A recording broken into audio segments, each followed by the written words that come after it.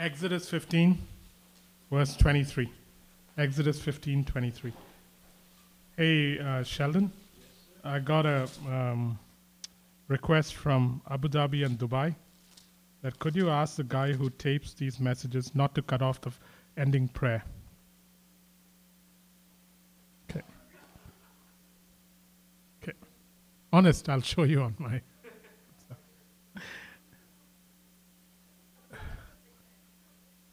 No, but when we do, he cuts it off. Okay. Exodus 15, verse 22 onwards. Exodus 15, verse 22 onwards. Then Moses led Israel from the Red Sea, and they went into the desert of Shur. For 3 days they traveled in the desert without finding water. When they came to Marah, they could not drink its water because it was bitter. That's why the place is called Marah. So the people grumbled against Moses, saying, "What are we to drink?" Then Moses cried out to the Lord, and the Lord showed him a piece of wood. He threw it into the water, and the water became sweet. There the Lord made a decree and a law for them, and there he tested them. He said, "If you listen carefully to the voice of the Lord your God and do what is right in his eyes, if you pay attention to his commands and keep all his decrees, I will not bring on you any of the diseases I brought on the Egyptians, for I am the Lord who heals you," or Yahweh Rapha. That's where it came from. Then they came to Elim, where there were 12 springs and 70 palm trees, and they camped there near the water. Okay, so I want to talk about how to deal with sicknesses and how to think of healing and how to walk in a way that is free of fear today. Because sometimes while talking about all the other things we are talking about, we forget that we need to hear about the simpler things of life, like healing, like being comforted in times of trouble. So that's what I wanted to do today. So when it comes to sickness, guys, or disease, here are some principles that I want you to remember to operate by. One, learn not to accept or tolerate minor or initial stages. One of the things that happens to us is we accept or tolerate sickness and disease as a natural part of human existence. And I want us to stop that because it may be a natural part of the fallen world, but you belong to a different master who, even when the old covenant, before the old covenant was given, before what happened at Mount Sinai happened, he was already establishing his nature by saying that when the 1 million or more people left Israel, there was no sick amongst them. So even in the Old Testament, before the Mosaic covenant was established, there was already the expression of the nature of God in the statement that when they left Egypt, there were none who were feeble or sick. So this is even before the Mosaic law was given, much more so in the New Covenant. So, first thing we need to understand is that you got to not tolerate or accept initial stages or the ups and downs of sickness and disease as a natural part of your life.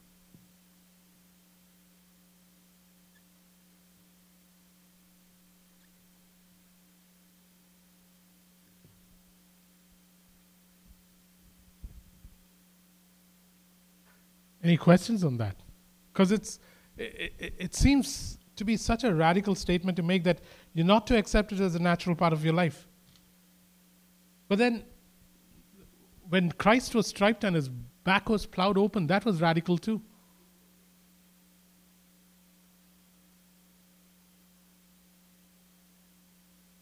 There is a tendency as we grow older, I love what they call the cold, the common cold. Why? Because it's a common condition. One should be susceptible to it. One should accept it. One should live under it. One should have it at least once a year. One should go to Shoppers Drug Mart for a flu shot.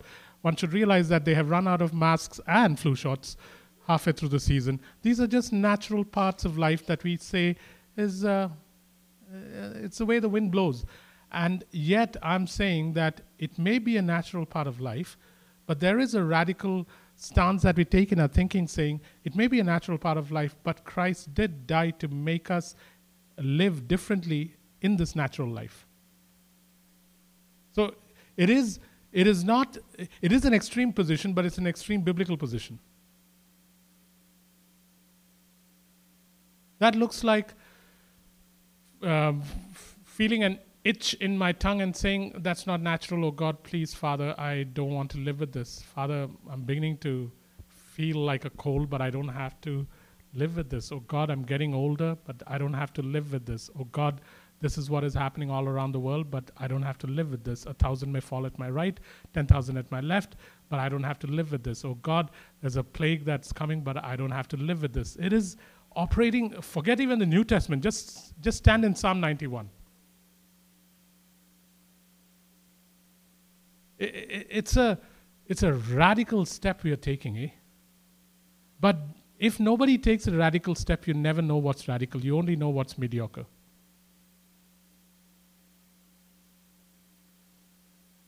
As this teaching progresses, some of your questions will be answered. It's good to have you back. My God, Nick had almost taken over.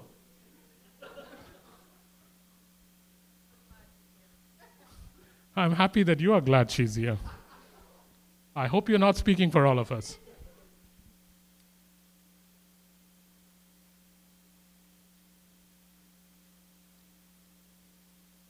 Annette, you might want to move two seats to the right just in case she influences you. Too late. To learn not to be afraid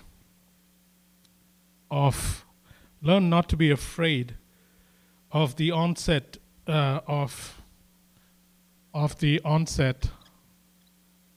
of diseases, viruses, plagues, etc.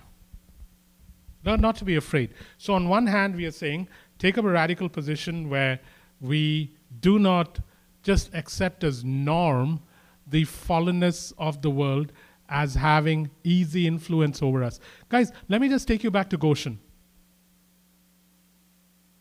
in Egypt. Israel suddenly got used to the fact that these plagues would not touch them. The first time, it was the Nile. They could survive without the waters of the Nile. But then after that, the diseases that struck after, Israel grew bolder because they realized, oh shucks, Goshen is a safe place. And that was in the Old Testament, again before the covenant. I was watching, now we'll go there later. So on one hand, do not accept it as natural, but sometimes in our not wanting to accept it as natural, we become afraid. Oh shucks, I got to do this, I got to do that, I got to protect myself, I got to take whatever precaution you think you need to, but don't be afraid. There is a taking precaution that comes with fear, and there's a taking precaution that comes with prudence. And both are separated by a very thin line. But make sure that the caution you take comes out of prudence, not out of fear. Because it's such a fine line that you easily cross over. There is a fear that comes out of, there is a caution that comes out of fear. And whenever caution comes out of fear, it's only a matter of time before it gets you. But then there is a caution that comes out of prudence. And the caution that comes out of prudence is different. It is wise.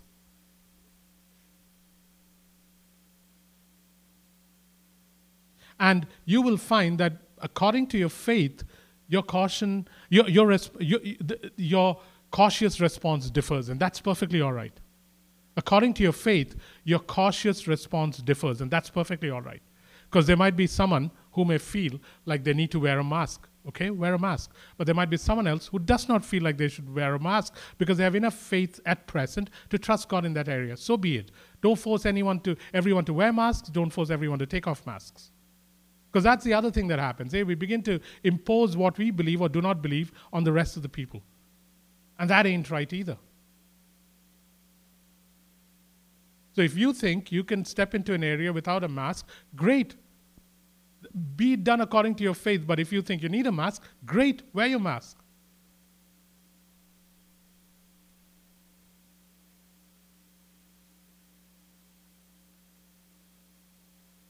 I can't hear you.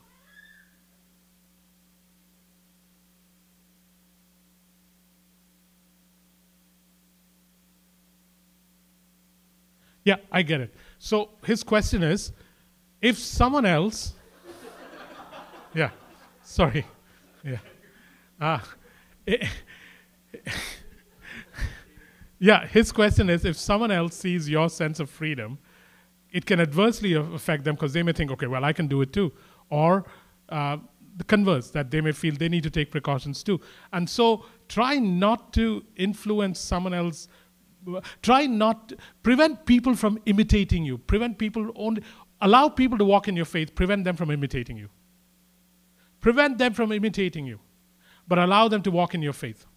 As in, let them come to that level of faith. Only then let them walk in it. But don't make them do things because you are doing it. Because imitation ain't faith. It's just mimicking. Whenever imitation is without faith, it is mimicking. Imitation is only imitation, as in real imitation, has faith in it. I have seen Moses do this, so I, Joshua, will do it. I have seen Elijah do this. Well, as Elisha, I'm going to ask for double that. That is imitation, but it has faith in it.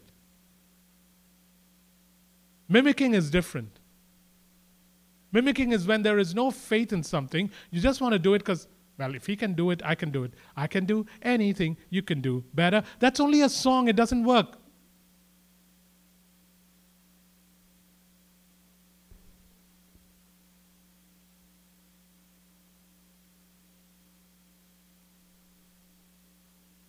Yeah. So if it is a group of guys who just want their way, do not cater to them. If it is someone who's weaker and will be helped, cater to them. Yeah. Never cater to people who impose a way because they want their ways met. They are spoiled, legalistic, this is the way we do it people. Never cater to them. But then there are people that are genuinely going to be affected. Well, then look out for their benefit first. You have rights, but before that you have responsibilities in the kingdom. Your rights are less important. Your responsibility to another human being is more important. Learn not to be afraid of the onset of diseases, virus, plagues. Don't be afraid of the onset of it. Because once you're afraid, it's only a matter of time. I often find, like this time, I've been traveling like crazy for the last 2.5 weeks, and everywhere you go, you got coronavirus. And so every time someone coughs anywhere within 15 feet of your seat, everybody collectively, you can hear them going, because no one wants to breathe. And so I realized that at some point I'm joining the chorus too. And so I thought to myself, this can't be, because now it's not coming out of a place of anything but fear. Fear always has torment in it. Fear always has distrust in it. And we'll talk about how to get out of the fear, eh?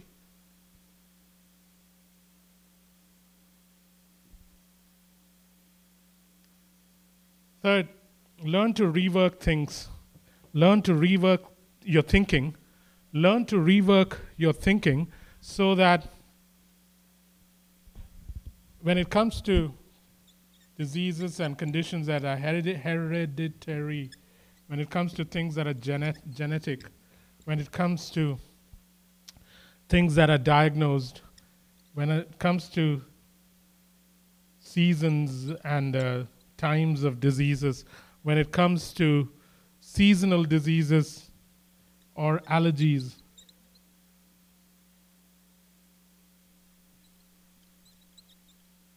when it comes to missing body parts. I know, we're going really extreme today. When it comes to any of these things, guys, begin to think, rework your thinking so that you can bring yourself into a place of expectancy and change. Rework your thinking so that you can come to a place of expectancy and change. As in, some things may be hereditary. All your grandfathers had it. Some things are genetic. You just have those genes. Some things are diagnosed. The doctors you've gone for 14 different opinions and they all come back the same. Some things are seasonal diseases, where in this season, for years, you've been affected by the same thing again and again. Some things are allergies that you picked up along the way or that you already have. Some things are missing, like it could be, I don't know, different parts of your body, maybe something that was removed. And yet, I'm supposed to rework my thinking so that I come into a place of expectancy from God and change in my body. Really, Jacob, how can you go that far? Because this is Christ we are talking about. And so when you look at Christ then, you see that it doesn't matter that a man may have been blind from when he was born. It doesn't matter that a man had a withered hand. It doesn't matter that parts were missing. It doesn't matter that things were happening to 1,000 on your left and 10,000 on your right. God's response was very different. And so I'm saying, think like God. It's an extreme measure.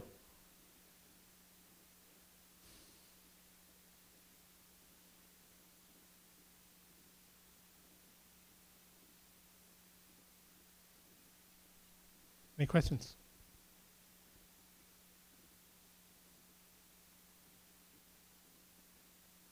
Rework our thinking.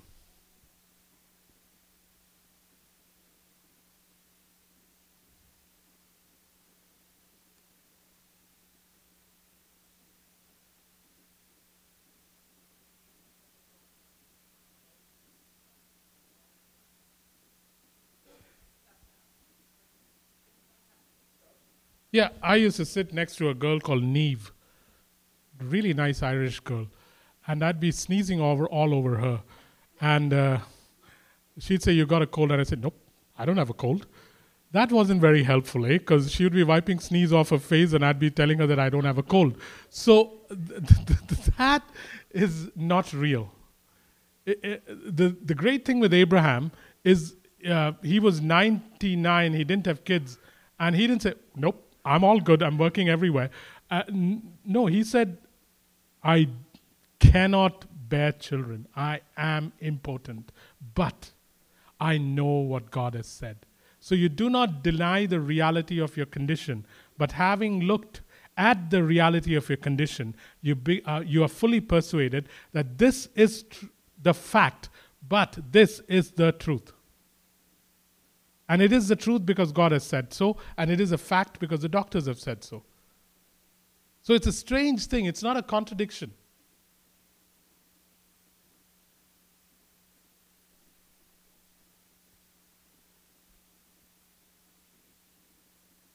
How do you rework your thinking? Just one way to rework your thinking. You look at Yahweh in the Word. You look at Yahweh in the Word. Who was He in the Word of God? How was He in the Word of God? Look at Him in the Old Covenant. Look at Him in the New Covenant. Look at Him through the visible form of Jesus. Look at Him through the invisible expressions of healings and ways that He took Israel through the desert. If you look at Yahweh through the Word, and if you look at how they lived in Goshen, you can begin to change your thinking. Goshen was a place where, strangely enough, though Egypt was being just smothered with plagues, Goshen was a place that Israel inhabited where things were very different. I was watching a Secrets of Egypt Decoded on Smithsonian. Man, the way they explained the 10 plagues, it made so much sense. Yeah, they didn't, which was fascinating. I was thinking of it this morning. Yeah, they talked about why the plagues happened, and they have a very reasonable explanation for it. Like all the 10 plagues are explained scientifically. But obviously they couldn't talk about Goshen because how can the children of Israel be spared? And yet there is a distinction. You know, when you come to this table and you partake of the bread and grape juice, you need to understand that this, when it was first done, was... the Bible says it distinguished between the sons of Israel and the children of Egypt. This meal actually made a clear distinguishing line between the sons of Egypt and the sons of Israel. This meal was first celebrated at Passover. That's how this started. Every time we partake of this, we're not just partaking of this to remember Jesus. We're partaking of this to remember the benefits that have been accrued to us because of Jesus.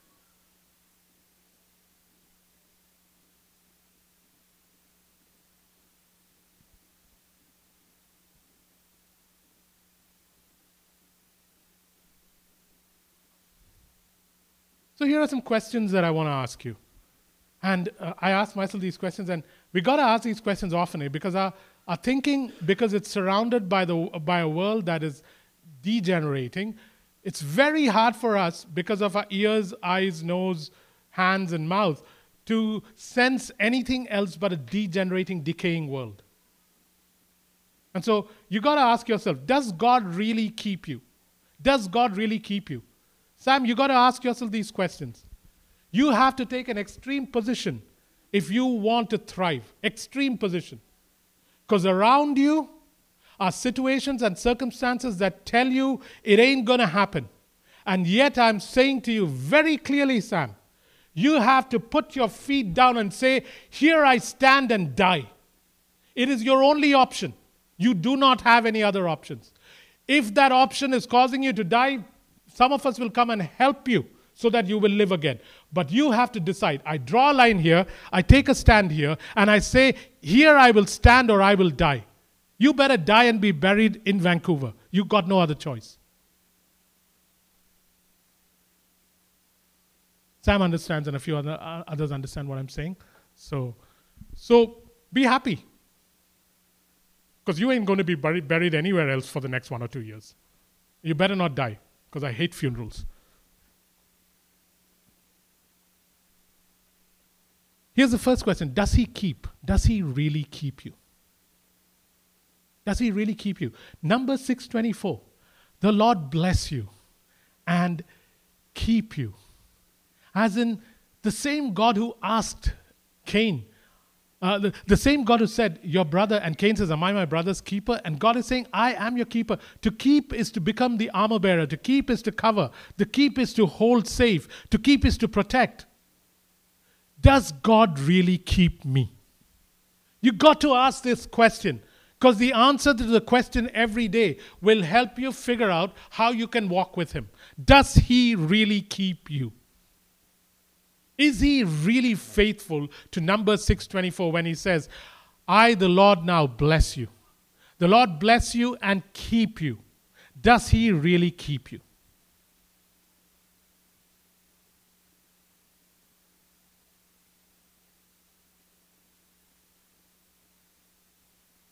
Is he really someone who lets his glory be a canopy around you? Isaiah chapter 4 verse 5. Isaiah 4 verse 5. It says that I will cause my glory to settle as a canopy around those that assemble on Mount Zion. And it shall be a shelter from the storm and the rain. And it shall be protection from the sun and from heat. Is this God really a God who lets his splendor, his brilliance, his weight, his magnificence cover me like a canopy, like a dome? Does it actually cover me? Does it actually cover me? Does he remove it sometimes just for the fun of it? Or does he actually cover me?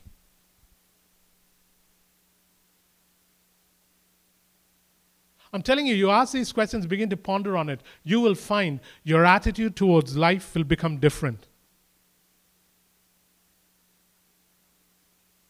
Third question. Does he keep? Does he canopy you with his glory? Yeah. Does he keep? Does he canopy you with his glory? Third question. Is he really your protector and shield? Is he really your protector and shield? Is he really your protector and shield? I mean, turn to Psalm 91, verse 3 to 7 in the NIRV. Not the NIV, the NIRV. NIV is fine too, but I just want to read it from a different version. Psalm 91, verse 3 to 7.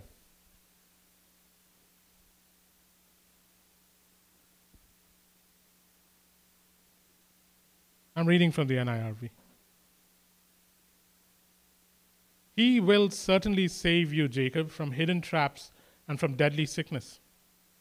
He will cover you with his wings. Under the feathers of his wings, you will find safety. He is faithful. He will keep you safe like a shield or a tower. You won't have to be afraid of the terrors that come during the night. You won't have to fear the arrows that come at you during the day. You won't have to be afraid of the sickness that attacks in the darkness. You won't have to fear the plague that destroys at noon.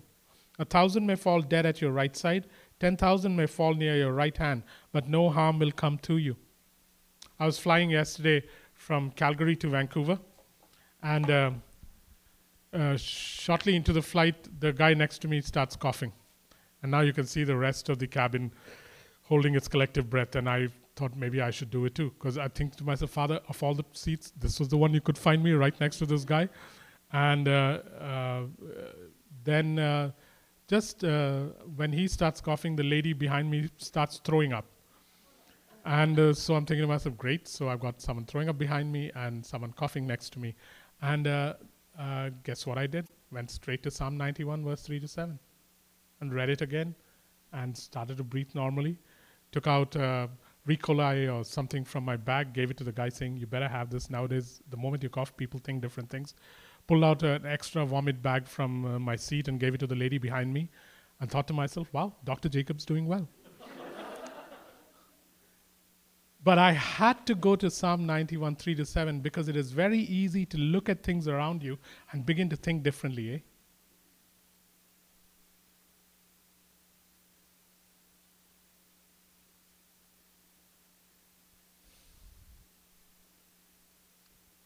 Is he really your protector and shield? Is he really your protector and shield? He says, I'm your exceeding great reward and shield in Genesis 15:1. In Psalm 91, my God, Moses wrote that psalm, not David.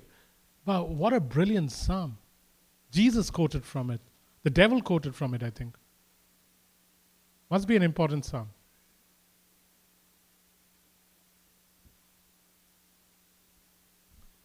Here's another really not difficult question, a question that's asked often that I want to ask right now. And that is, no, that's not the difficult question. I'll ask you one more normal question, then a difficult question. Is healing his nature? Is healing his nature? Is healing his nature? Is healing God's nature? Are you convinced of it? Exodus 23, verse 25. Exodus 23, verse 25. It says, I will take away diseases from your midst. Exodus 15, verse 23. I will not put any diseases on you. Isaiah 53, verse 5. I was striped so that you may be healed. Is it his nature? When Jesus walked the earth, was it his nature to heal? Since the best way to find out a person's nature is to look at what he does visibly, wouldn't it be great if we looked at God's nature through the visible actions of Jesus? Is it his nature? That was the easy question. And here's a really difficult question which people get asked a million times. And the question is, does God allow bad? Does God allow bad? Does God allow bad? Does God allow bad?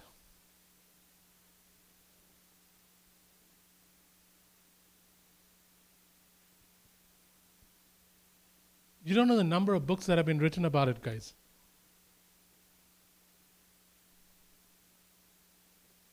Sickness has spawned coping mechanism theology. Yeah? Sickness has spawned coping mechanism theology. As in, don't know how to explain it, so let's come up with a theology that helps us cope with our inability to explain it. If you don't know how to explain something, don't explain it. Don't go looking for a reason.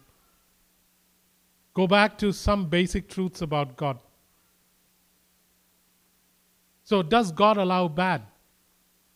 And we can't walk a yellow line saying, sometimes he does, sometimes he doesn't, sometimes it's like this.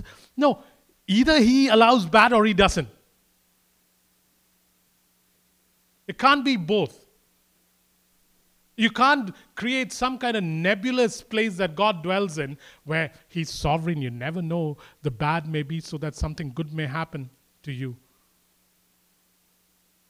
Let's go and look at the nature of God to see whether he allows bad. Matthew 6:13. Matthew 6:13.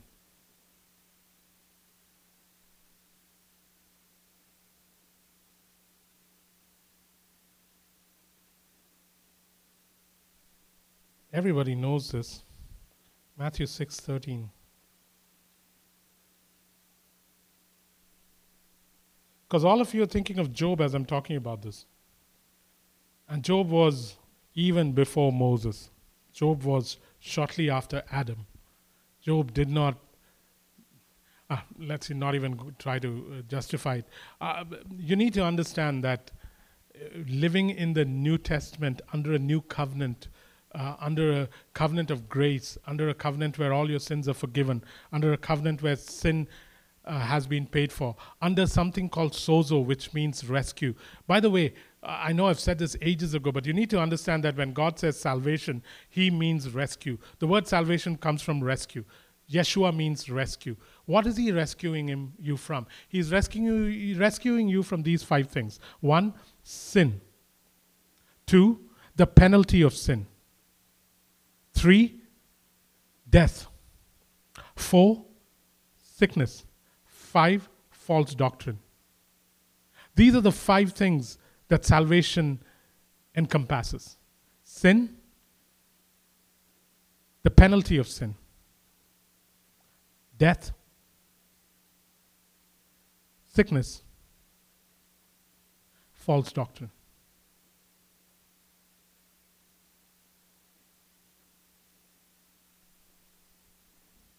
So, I love what Matthew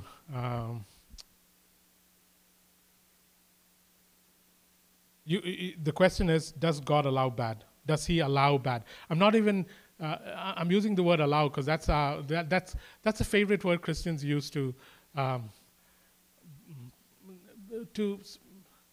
politely blame God for things. Does He allow bad? So here's the question: Matthew 7 verse 9 to 11. Can you go there before we come back to Matthew 6:13? Matthew 7 9 to 11. Matthew 7 9 to 11. Matthew 7 9 to 11. I'm going to read it from the Message. Matthew 7, 9 to 11. If your child asks for bread, do you trick him with sawdust? If he asks for fish, do you scare him with a live snake on his plate? As bad as you are, you wouldn't think of such a thing. You're at least decent to your own children. So don't you think the God who conceived you in love will be even better? Let me read it again, just in case we missed it. If your child asks for bread, do you trick him with sawdust? Let's put Matt and Rachel into the situation. If Shiloh asks you for bread, do you trick him with sawdust? If Shiloh asks you for fish, do you scare him with a live snake on his plate? As bad as you and Rachel are, you wouldn't think of such a thing. You're at least decent to Shiloh. So don't you think the God who conceived you in love will be even better? Why do we think God allows bad? Which father does?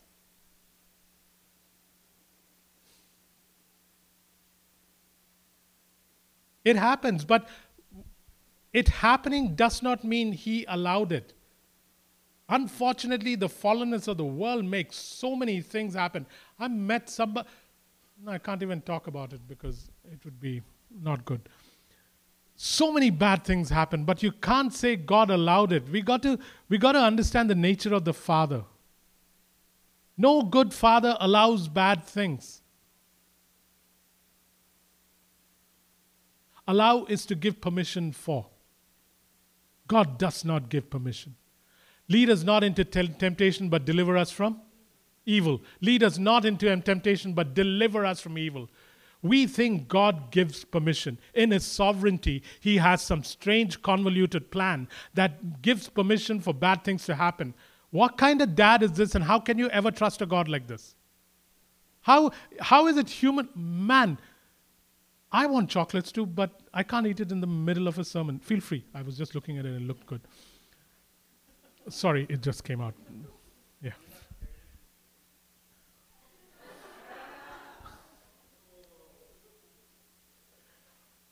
I have a retort, but I won't. Guys, let me assure you that if you think God gives permission for bad things to happen, it is impossible to trust this God. Because he's highly whimsical and you never know what he's up to. This God cannot be trusted.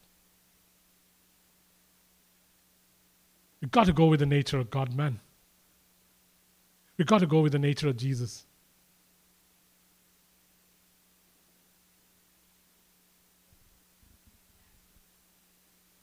I'm not even going there today. Job fits into this in the Old Testament, and the New Covenant is very different from the Old. One cannot live in both.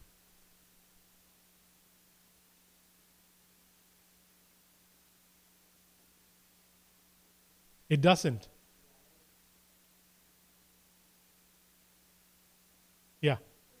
Yeah, it doesn't change.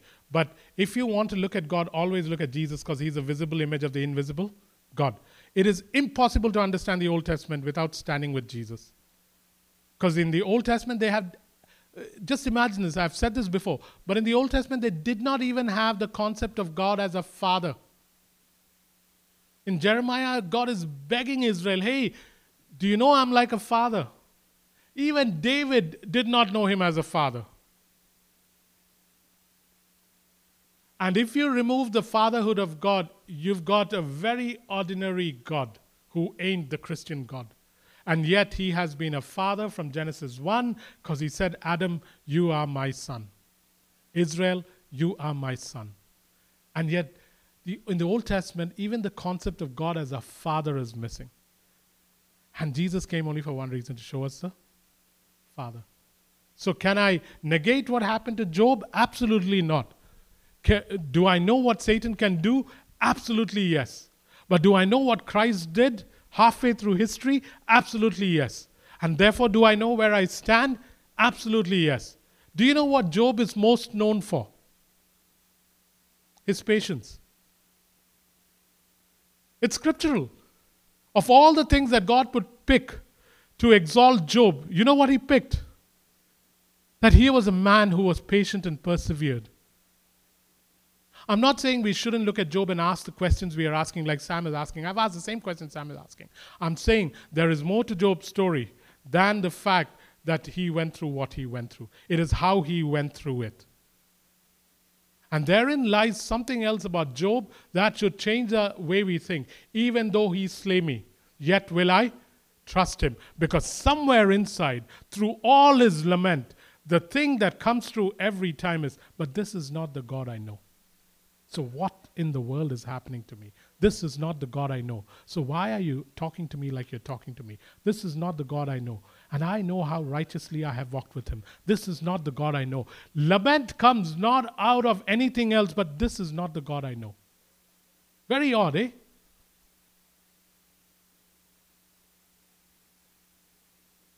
And that aside, there are 65 other books you can choose from to see the nature of God.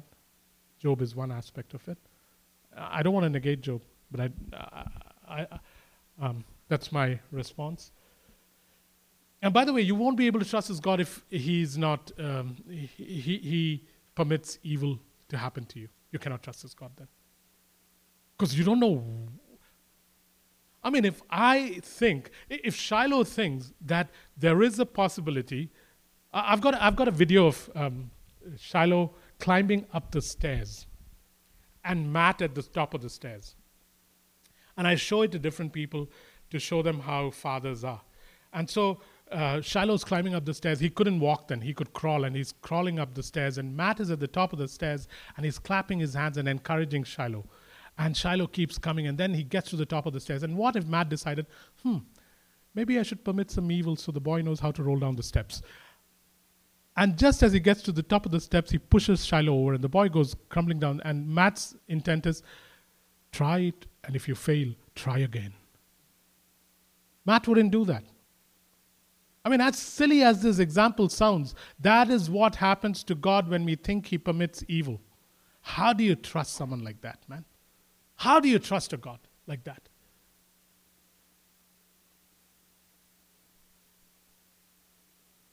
I wouldn't be able to trust him. And so what's the devil's favorite trick? to help good Christians who are walking in faith believe that God permits evil, that God allows bad things to happen to good people. Do you know how many books have been written about it? And do you know who writes these books? Very, very important people. Obviously, I'm not one of them. Very important people write these books. People that I love reading and listening to.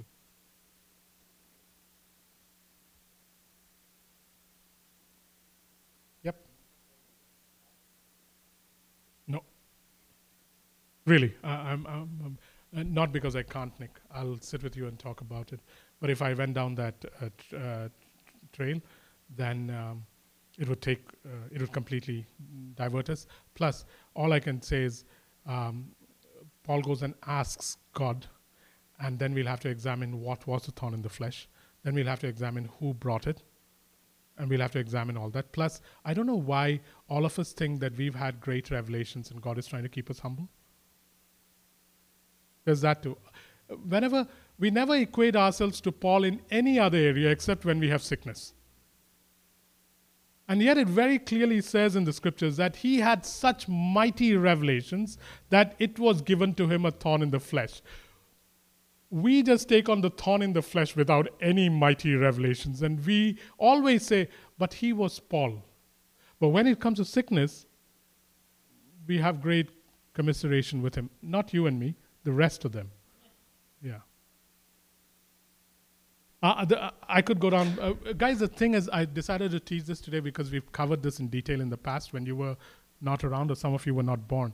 But I just thought it was time to bring it up again because these are things that lie in the back of our heads. I'm stuck here and I'm okay to be stuck here.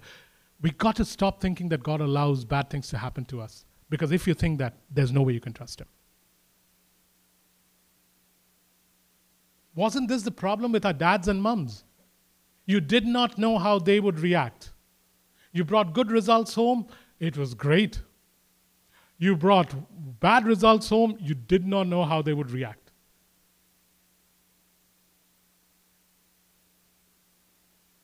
Same God? No, man. James chapter 1 was towards the end. Every good and perfect gift comes from God, in whom there is no shadow of turning. Now, when you say good and perfect gift, where in that is the allowance for evil? Or for that matter, if God is allowing evil, how can you even combat it? What are you going to do? What kind of stance are you going to take?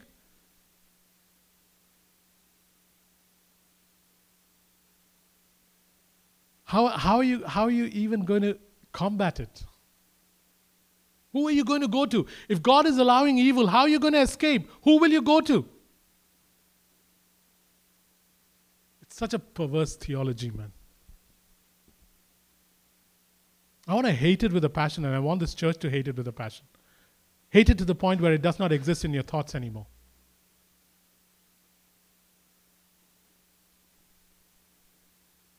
Learn to see God first as Father before you see him as healer, before you see him as provider. Learn to see him as Father. You get that right, man, it makes such a big difference. Because once he is Father, he is everything. Once he is healer, he is only healer. Learn to see him as Father before you see him as anything else. Learn to see him as a perfect Father. What would your perfect Father look like? And then multiply it by 1.346 million. And you will get a glimpse of what he's like.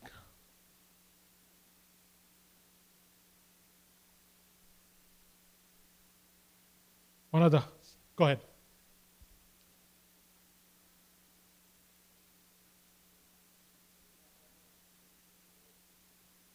Yeah.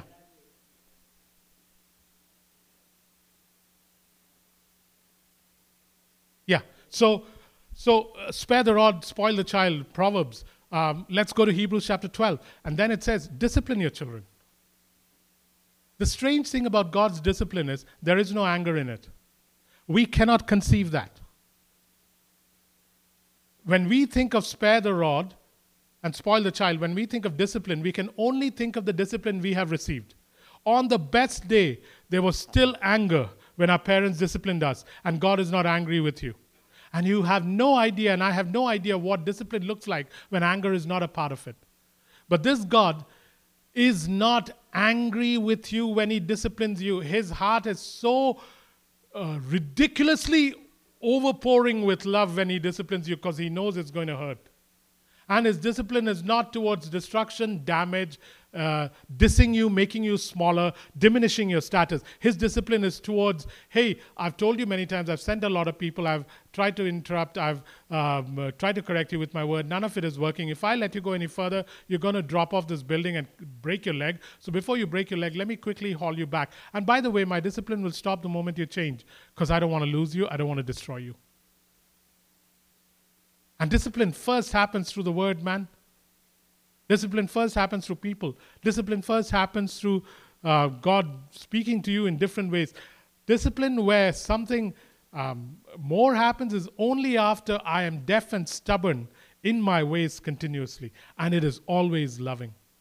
David got it so well that knowing what was coming, he said, God, I would rather fall into your hands than into the hands of man. Because he knows when man disciplines is very different. As a parent, my God, all your child needs to do is cry for 3 hours and you begin to lose. What 3 hours? 20 minutes and your nerves are frayed. Do you know how many cries God hears for the last 6,000 years or from a whole lot of billion people and he doesn't lose his temper? Don't be afraid of God's discipline. Do not be afraid of God's discipline. He's a loving Father. He does not know how to be anything else. And yet, be afraid of God's discipline. It's not pleasant.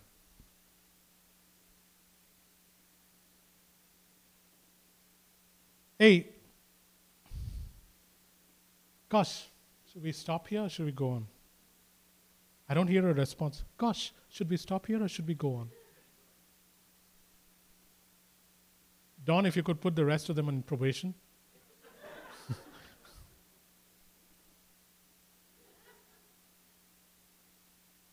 Hey, resist conclusions that don't align with God's nature. Huh?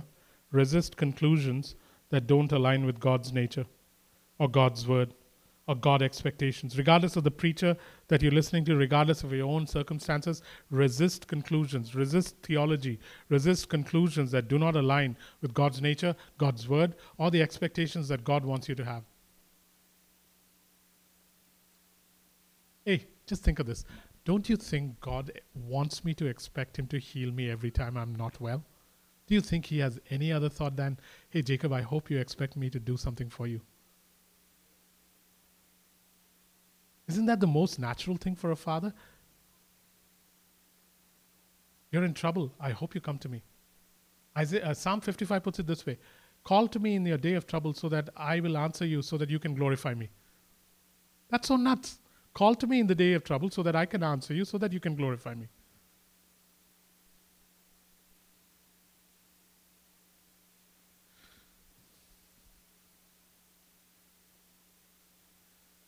Now, the rest of the week, Don is going to tell people he went to the gym and lifted weights.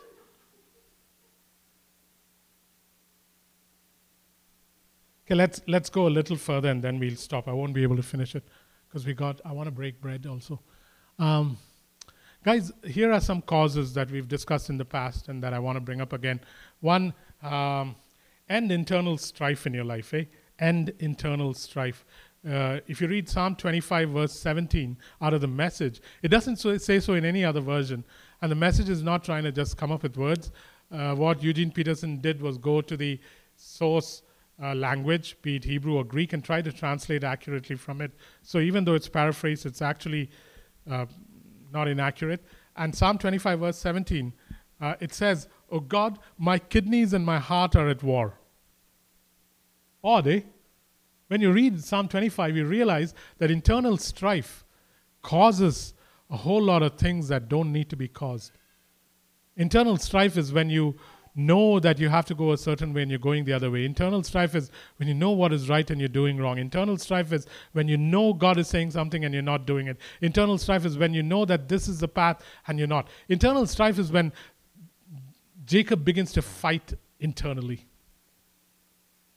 Don't let it happen. It ruins your body. Read Psalm 25 verse 17 from the Message.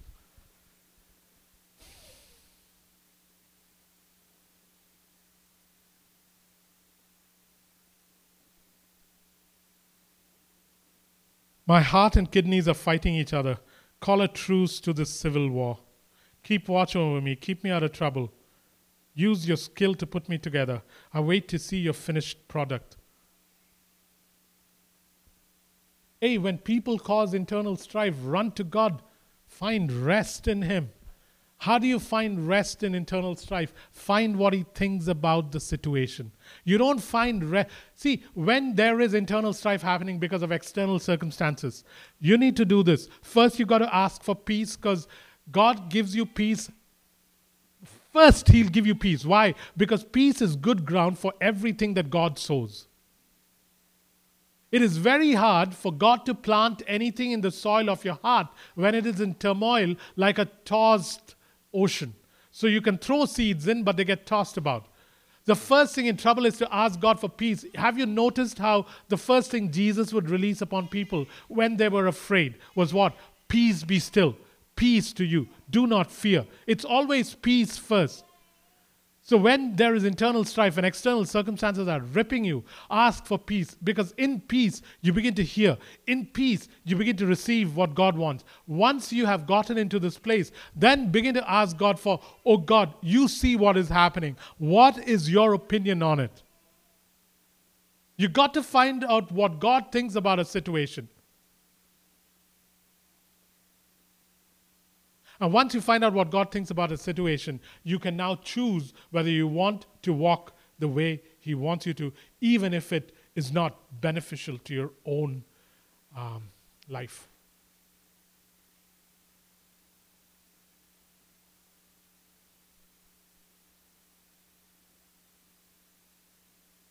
Once you know how God wants you to react to external pressure and strife, you choose that and you know, it's going to be okay.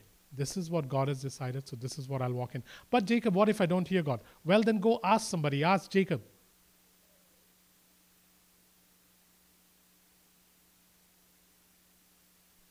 So many times, man, I know that if I go into the situation with the way I'm thinking, I'm going to have a miserable time because someone let me down, or someone gypped me, or someone cheated me, or someone didn't treat me well.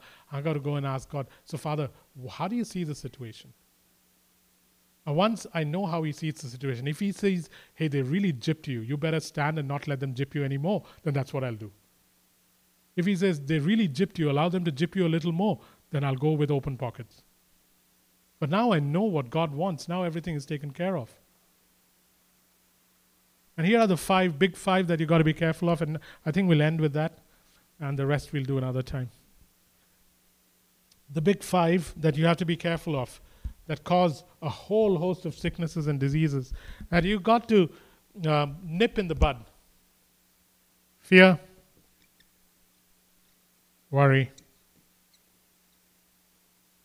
bitterness, or unforgiveness.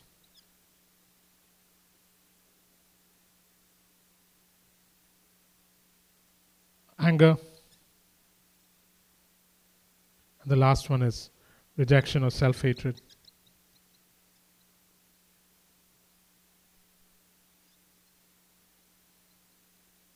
These are the big five, like the animals in Africa.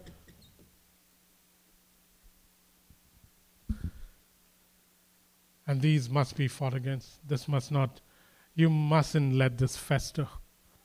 Fear, worry, bitterness or unforgiveness, anger, rejection or self-hatred. By the way, when it comes to some of these, you can begin the process, but please don't force people to be healed overnight. Because I used to do that, and it's all very nice, but it doesn't. You know, one can repent of unforgiveness, but my God, to change your thinking after what has been done to you takes time. So, this can be dealt. All these may need time, man. All these may need time. But you've got to begin the process, because this is really good ground for a whole lot of crappy plans. And so begin the process. One of the ways you begin this process is by being able to admit it first to God, and then being able to admit it to somebody else who won't publicize it or write a book about your life. And if you can find that, then that begins the process where There is fear, there is worry, there is bitterness or unforgiveness because of horrible things done to you, because of anger, because of rejection or self-hatred. And sometimes it's not something you carry, it is what you have been bred in. The incubator of your life was one of rejection and self-hatred. So many women suffer from it, I can't even tell you. The number of women who go through rejection and self-hatred, right from when they are children, started with their fathers and their mothers, went on to their brothers and their husbands, went on to bosses and men and pastors.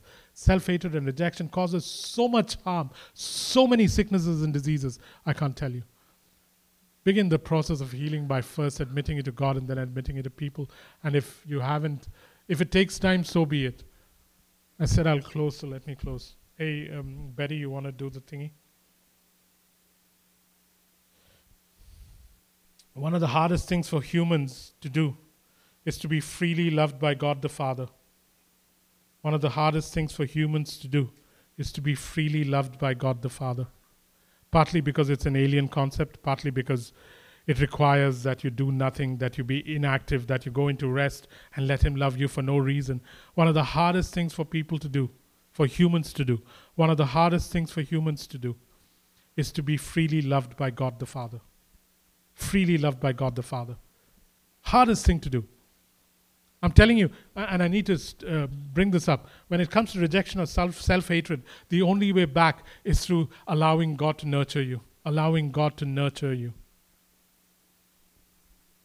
Because there are people who've grown up in homes where you were not nurtured. Really, I'm not into psychobabble, you know that by now. But you were not nurtured.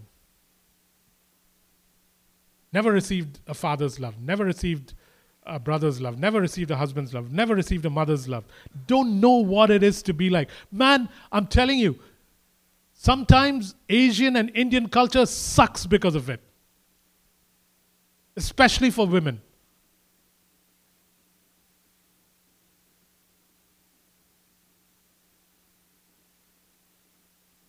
Also for men, but especially for women.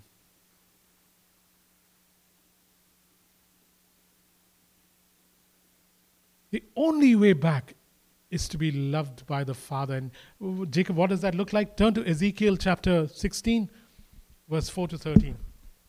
Ezekiel 16, verse 4 to 13.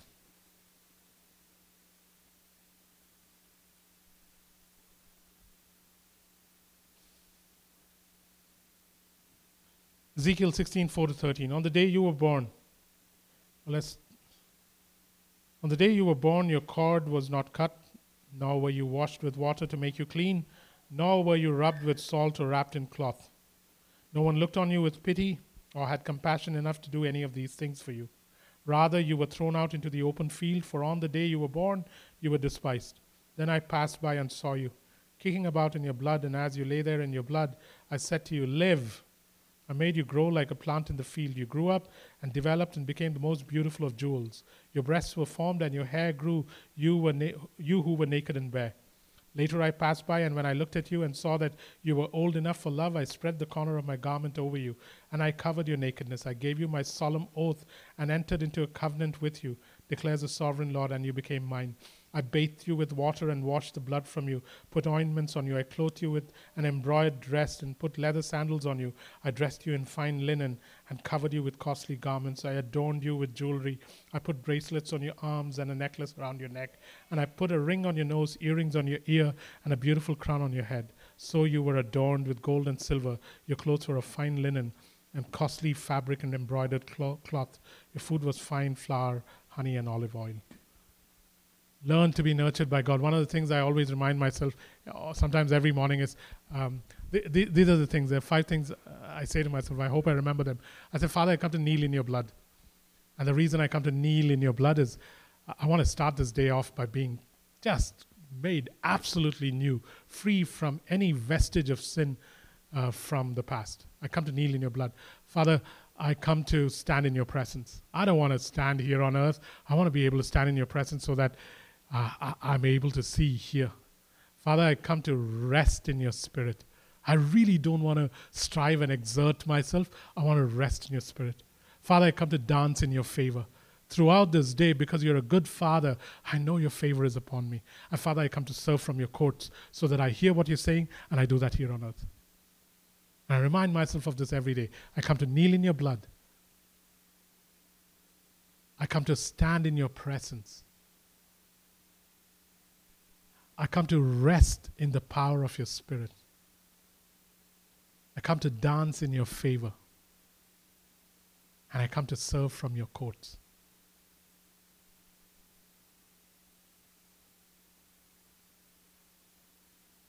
Your takeaway from everything we've said today, even though it was about the waters that were bitter and sick and full of pain being changed by the throwing of a piece of wood, and it was that same piece of wood that was then lifted up on Calvary. Your takeaway today, even though this is about sickness and disease, is that your God does not permit or allow evil things to happen to you. If that is your God, you will never be able to trust him.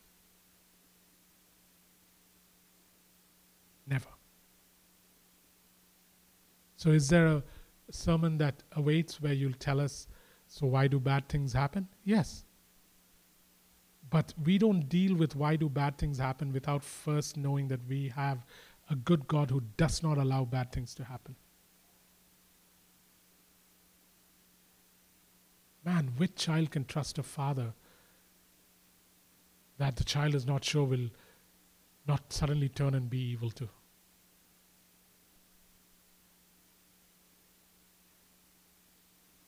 And just because you cannot explain a circumstance does not change who God is.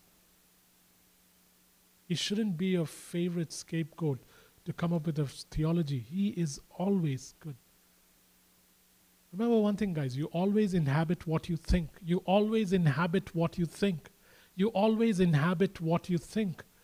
You begin to think of him as a God who he really is, a God who does not allow evil, but a God who is a good Father. You begin to taste his goodness. I love you, Lord. What's the next line? Your mercy never fails me. Never fails me. And then? All my days, I've been held in your hands. All my days. This is not a God who says, well, now that you're two, I ain't carrying you. No. All my days. You know what it says in Ecclesiastes, I think? It says, even when my hair grows old and gray, you will carry me. All my days. What's the next line? All my days? From the moment that I wake up until I lay my head, I will sing of the goodness of a God who allows evil. Really? How can you do that? You can't sing that song if your God is so whimsical. He's like any ordinary Hindu God.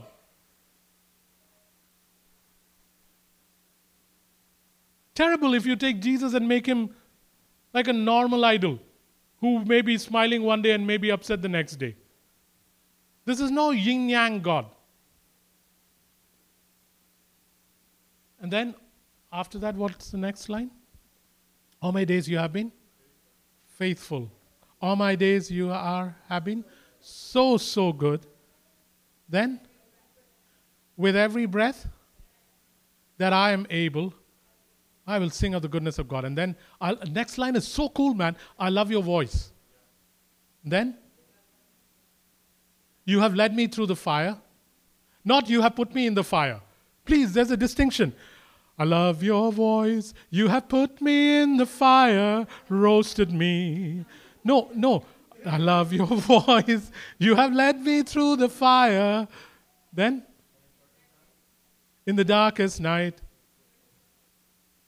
you are close like no other. Not, oh God, you led me in there. You're bringing some good out of this. No. And then, I've known you as a father. I've known you as a friend. And I have lived in the goodness of God. Your goodness is... I don't like the bridge. Goodness of God. Yeah. Cool. Take it home. May you be a people that always know that your God does not allow bad things to happen to you. Then he is easy to trust. You got to show the world, man. And if you have any of those books which say why God, a good God allows bad things, bring them next week. No. The guys who wrote those books are scholars. They are men and women of God. They have brilliant stuff to state. But every brilliant person has a few defects, faults. Look at me. So, some of those guys say a lot of important things, but then they say this too, and that just spoils everything. But